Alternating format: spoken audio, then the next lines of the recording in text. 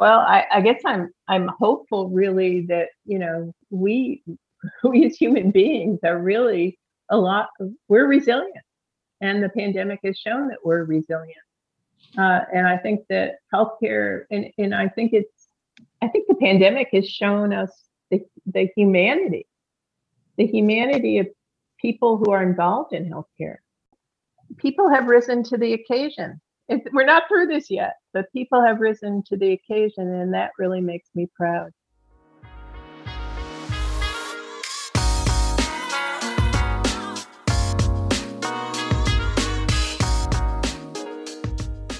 Hi, everyone. I'm Matt Eyles, President and CEO of AHIP. And I'm your co-host, Laura Evans. Since the beginning of the COVID-19 pandemic, health insurance providers have taken decisive action to support our frontline healthcare workers and make sure that every American can get the healthcare they need. Now, with multiple COVID-19 vaccines available, health insurance providers are working to ensure that all Americans have easy access to authorized vaccines free of cost. Visit ahip.org to learn more about what health insurance providers are doing to help get Americans vaccinated. Today, our guest is Dr. Andrea Gelzer, Senior Vice President of Medical Affairs for AmeriHealth Caritas. She's been responsible for developing the organization's integrated care management model and oversees medical management, quality, informatics, and provider contracting services. And she's deployed new approaches to alternative value-based payment, as well as innovative population health management strategies for vulnerable populations. Andrea, thanks for joining us today. So why don't we jump right in? As the top physician executive in a large Medicaid managed care organization, you wear many hats. Can you talk about what your role is as Senior Vice President of Medical Affairs, what it entails, and what a typical day looks like for you? Matt, thanks for asking me to be here today. AmeriHealth Caritas operates in 13 states and the District of Columbia and serves about 4.6 million individuals, all in government programs. And as you know, Matt, we serve some of the nation's most vulnerable citizens. As the most senior physician executive in the organization, I'm in the unique position to marry the clinical perspective with the business perspective. And so I always try to ensure all of our work improves access to care, experience and quality of care, and health outcomes for our members, and to make sure it's also delivered in a cost-efficient manner for our government customers. And I would say that much of what I do for the company is assessing strategy and risk. I also enjoy mentoring other physicians, both inside the organization and outside of it, through programs like AHIP's Executive Leadership Program. And like so many, I've been working from home for over a year now. I spend an awful lot of time on Zoom on any given day, meeting with our clinical and health market leaders, as well as any number of external and community-based partners and national multi-stakeholder groups.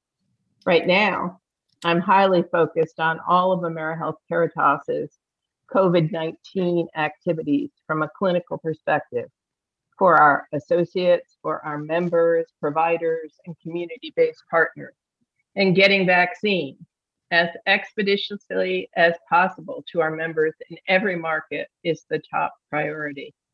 And then, of course, as we begin to return to the physical office, we're thinking about it, ensuring that we do that in the safest manner for our associates. There are many, many immediate and also ongoing considerations to returning back home. I'm also very engaged at a national level on issues such as quality, performance management, or performance measurement, alternative payment models, telehealth, social determinants of health, and looking at and I try to look at the intersection of all of these issues and their impact to our members and to our health plan.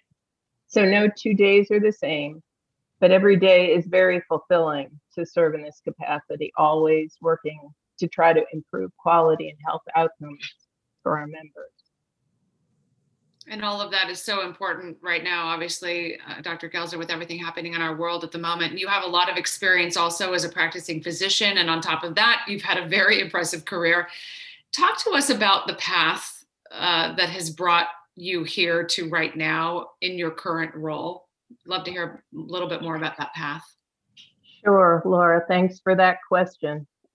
Before I began my career in managed care, I practiced internal medicine for well over a decade. I also led the formation of an early independent physician association while I was practicing. And so that's what we would now call an ACO, or accountable care organization. I also developed a couple of early hospitalist programs. And as a practicing physician, I always tried to concentrate on building long-term relationships, both with my patients and with my colleagues, because I've always believed it's so important to do that from a continuity of care perspective, and that served me well. I transitioned to hospital-based administrative medicine, where I was very engaged in the development of quality improvement programs in the hospital, as well as provider staffing and payer contracting, but on the other side. And then I went back to school to get a formal degree in population health and administrative medicine to give me an even broader perspective. I think that it's all of these experiences that helped me transition into various roles as a medical director at health plans, including my present role in AmeriHealth Caritas. So Andrea, I know in different times that we've had conversations, and whether it's at conferences or different meetings, I've heard you talk about the whole person care model. Can you maybe explain what that is to the audience and how it factors into the approach of your work? Sure, Matt.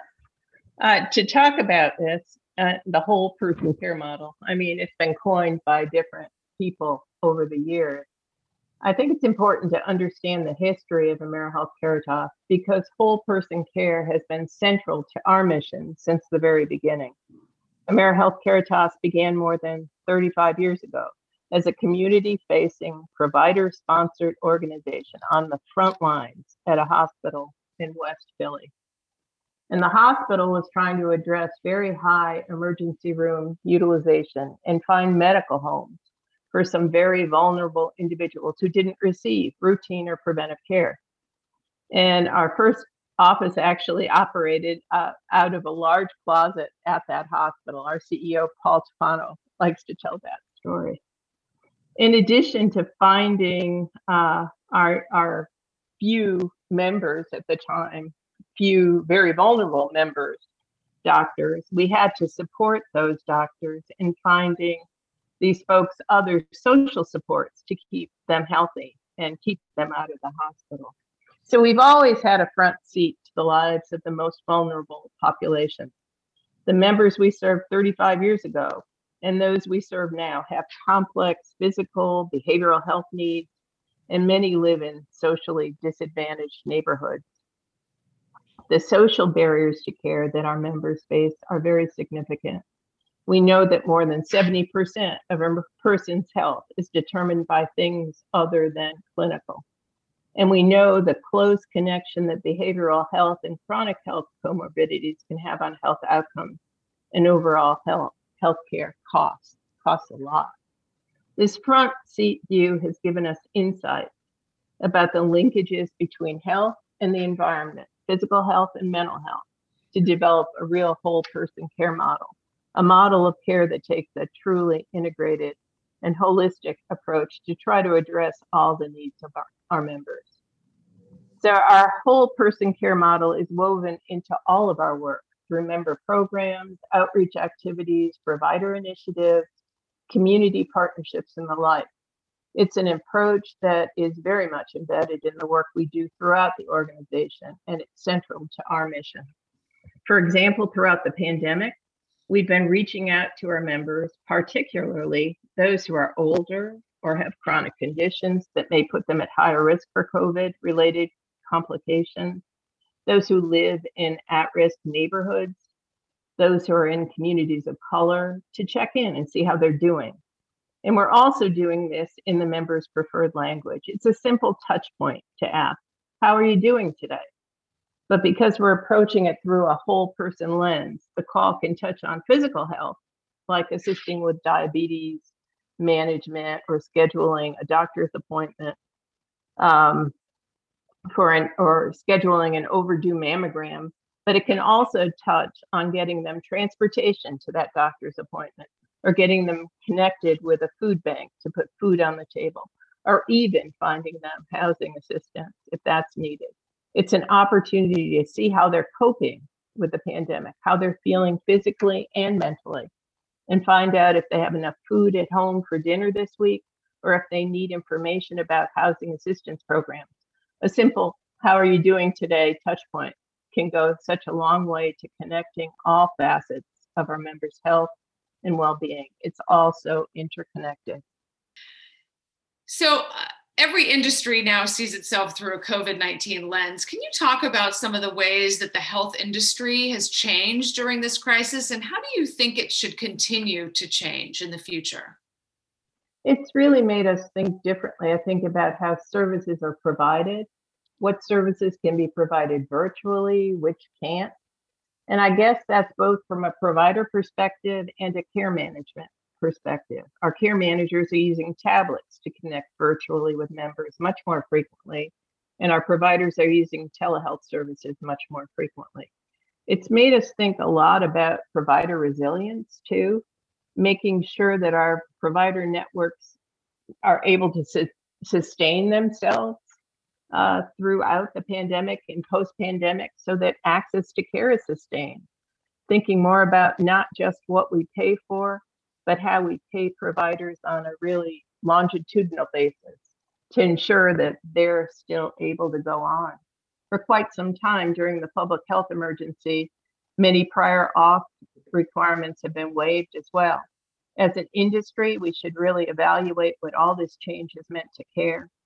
Are there things we didn't pay for before that we should continue to pay for? Of course there are. Are there other things we've been paying for years that we may find out really didn't matter so much?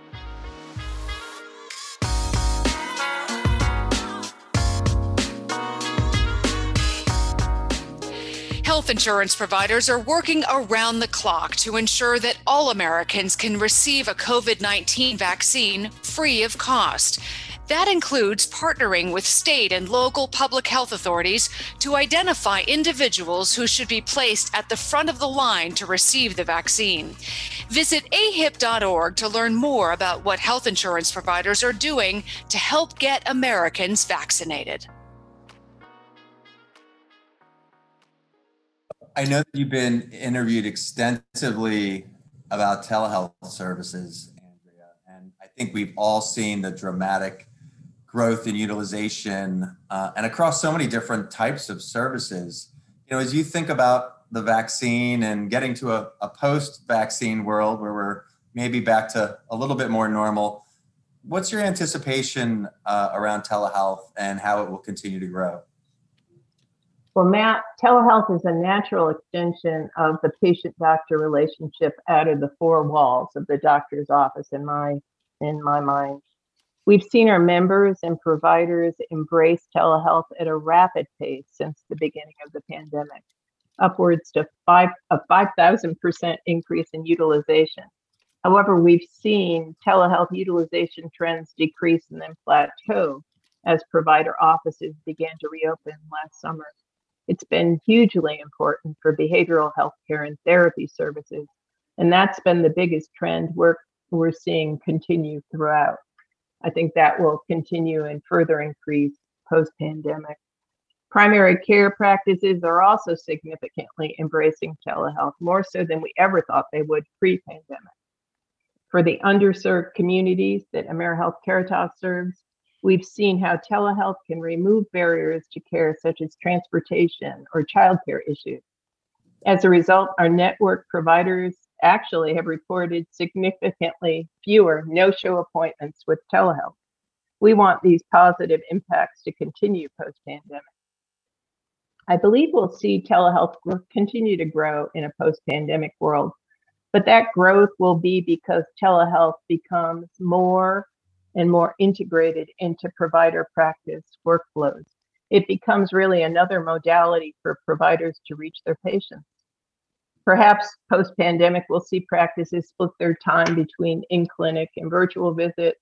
I don't know, maybe it's 75%, visits in the clinic and 25% visits via telehealth. For some providers, I think it'll be much more telehealth. Providers may find it is more effective to have regular checkup appointments for some patients with chronic conditions via telehealth, especially for those who like to skip appointments because of or I should say like to skip appointments.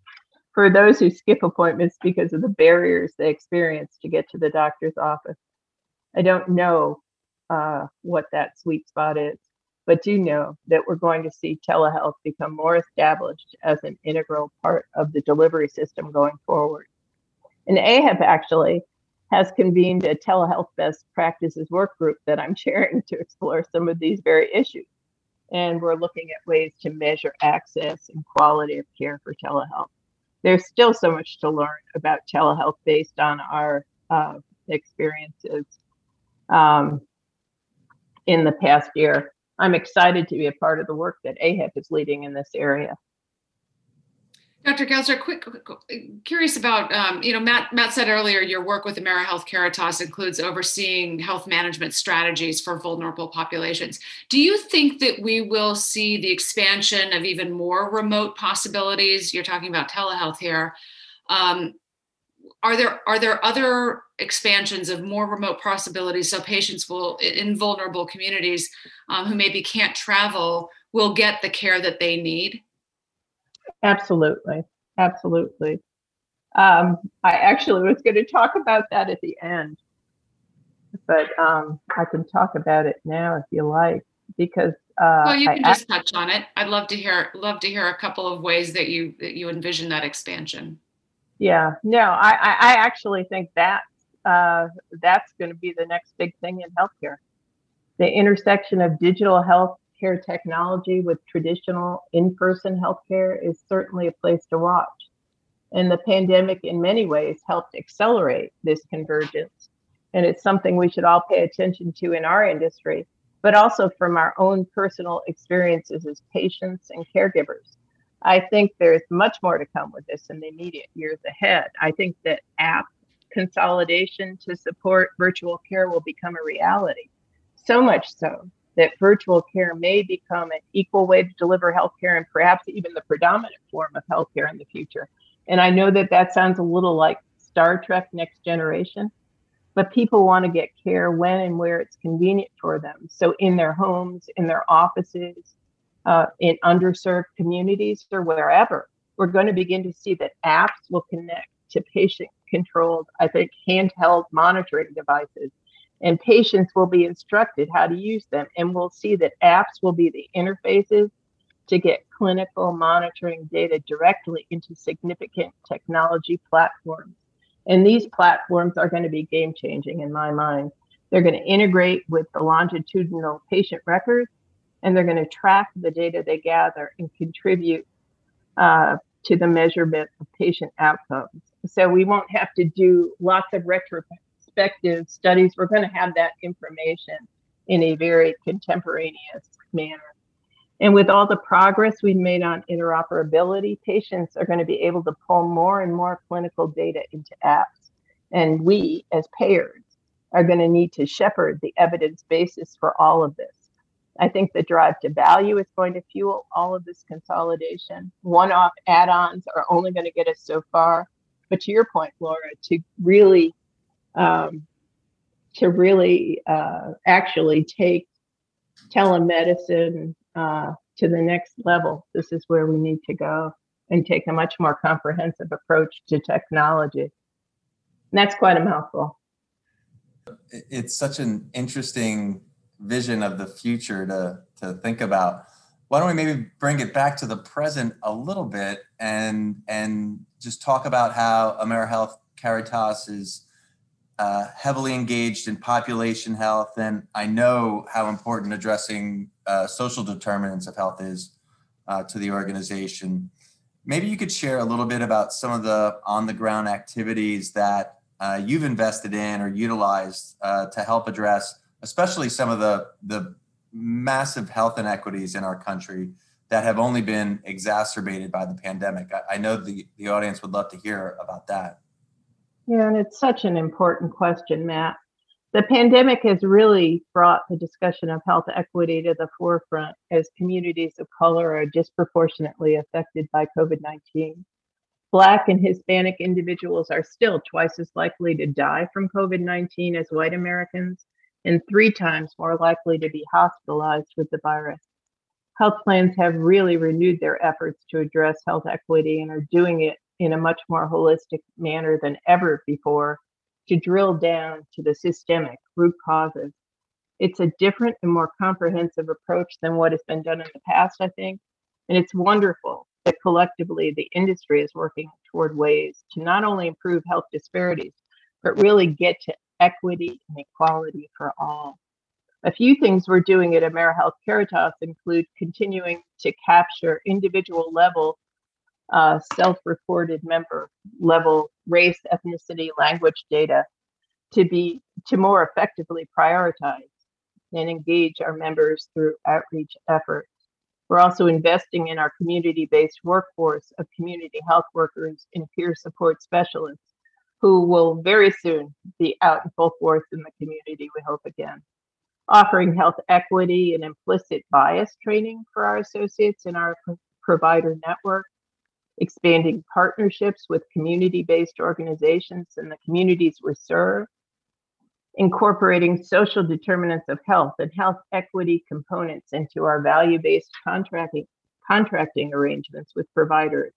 And also, we're working with the Gravity Project through HL7 to standardize electronic data collection for social determinants of health and further advance interoperability. And we're also partnering with state and local governments to support an equitable COVID-19 vaccine distribution and access. It really is taking a village here. It does take a village, and we're always looking for best practices. So I'm turning to you, Dr. Gelzer, to find out, with everybody dealing with so much uncertainty right now, balancing that fear and hope and work and home and parenting and relationships. How do you find solace in your everyday life? How do you stay grounded? How do you find your balance? We all know the last year has taken a toll on so many people as we've all adjusted to the new normal while balancing a number of responsibilities at home and being apart from many of our loved ones. So I try to look to the future and have become really disciplined at staying connected to family and friends via Zoom or on the phone. Social isolation has taken its toll, but with vaccination, I think there's a real light at the end of the tunnel now. I try to take a walk every day myself, which is so helpful to me, both for my physical and mental health. And I try to do yoga. It breaks up the day, and I encourage everyone to take time each day to do some kind of mental and physical exercise, or even just sit outside and enjoy the warmer weather as it's got to be on its way. I know I'm looking forward to warmer days outside ahead. My family adopted a puppy, like many, last summer, and she's brought us much joy. All of our grown children have acquired cats or dogs too through the pandemic, as have other extended families. So we've got quite a menagerie going with all these animals. So we have a family messaging site now, and we all share the latest, photos of the animals with creative captioning. It's another way we all stay connected, and we're connected over warm and fuzzy things that make us happy. My mom, my aunt, and my sister, actually, who live in the same household, all got COVID around the holidays. So I had to manage from a distance, their sickness like many others. My sister ended up being the one who landed in the hospital for 4 days. Thankfully, she responded to steroids and remdesivir and oxygen therapy. She fully recovered. My mom's doing well and hardly had any symptoms. But my aunt has had a serious decline in her overall mental and physical status, and she's never going to be the same. There are still many, many sequelae of COVID we haven't named or know how they will turn out. I have the resources to deal with them as best they can be treated, and I know how to navigate the healthcare system. I really worry about and fear for others who aren't as fortunate. I'm sorry to hear about that. Yeah, that's so important, that perspective. And you've been so generous with your time today. Maybe we'll change things up a little bit in terms of how we end. So Maybe you could share something that makes you optimistic about the future, especially with respect to health. I know we've all gone through so much, whether it's with respect to family members who've been affected or mental health related issues. What makes you hopeful about healthcare? Well, I guess I'm hopeful really that, we as human beings are really we're resilient, and the pandemic has shown that we're resilient. And I think that healthcare, and I think the pandemic has shown us the humanity of people who are involved in healthcare. I mean, the direct providers, managed care associates, all sorts of caregivers. People have risen to the occasion. We're not through this yet, but people have risen to the occasion, and that really makes me proud. Dr. Gelzer, thank you so much for spending a little bit of time with us today. We really appreciate the conversation. Thank you, Dr. Gelzer. And thank you, Matt and Laura, for asking me to be with you. It's been a pleasure.